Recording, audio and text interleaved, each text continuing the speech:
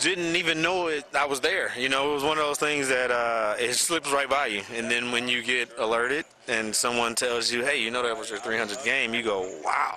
You know, that's a lot of football. And I got to give thanks. You know, it's the perfect timing of the 300th game to come a week before Thanksgiving. To if you're playing that many football games and been able to be successful doing it, all you can do is give thanks. You give thanks to the man above who put you in those type of situations. You give thanks to the family members who supported you.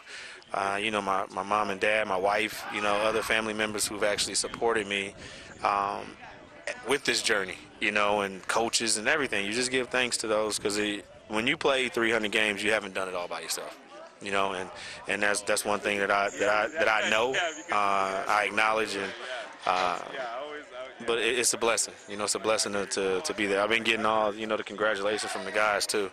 They call me old man. I'm still out here though. That's right. That's not that old. That's a pretty impressive list, though. I mean, games played by quarterbacks. You got Anthony Cavalier, you got Damon Allen, you got Kevin Glenn. Yeah, it is. I mean, when your name can be mentioned in the breath of those other two guys, I mean, you've done something right. You know, no one has to tell me that I've done something right when you can see stuff like that. When you're on a list and those names come up, you can say to yourself, you know, I've done something right.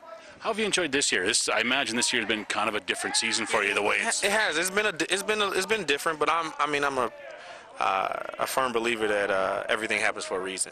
The other thing is I can adapt to anything. I mean, and I'm not saying it to be like cocky or anything, but that's just one of my characteristics, my talents. Like growing up, I was always the kid that solved problems. You know, you could give me a situation and I could figure out how to do it without you telling me how to do it. I would, if it was me figuring it out on my own, and it may have taken me longer than someone else, I would still be able to do it. You know, so it's been a little different from previous years, but it's still been.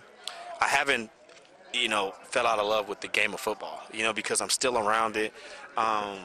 You know, it's just in a different aspect. I might not go on the field and play every game, but I'm still on the sidelines encouraging the guys.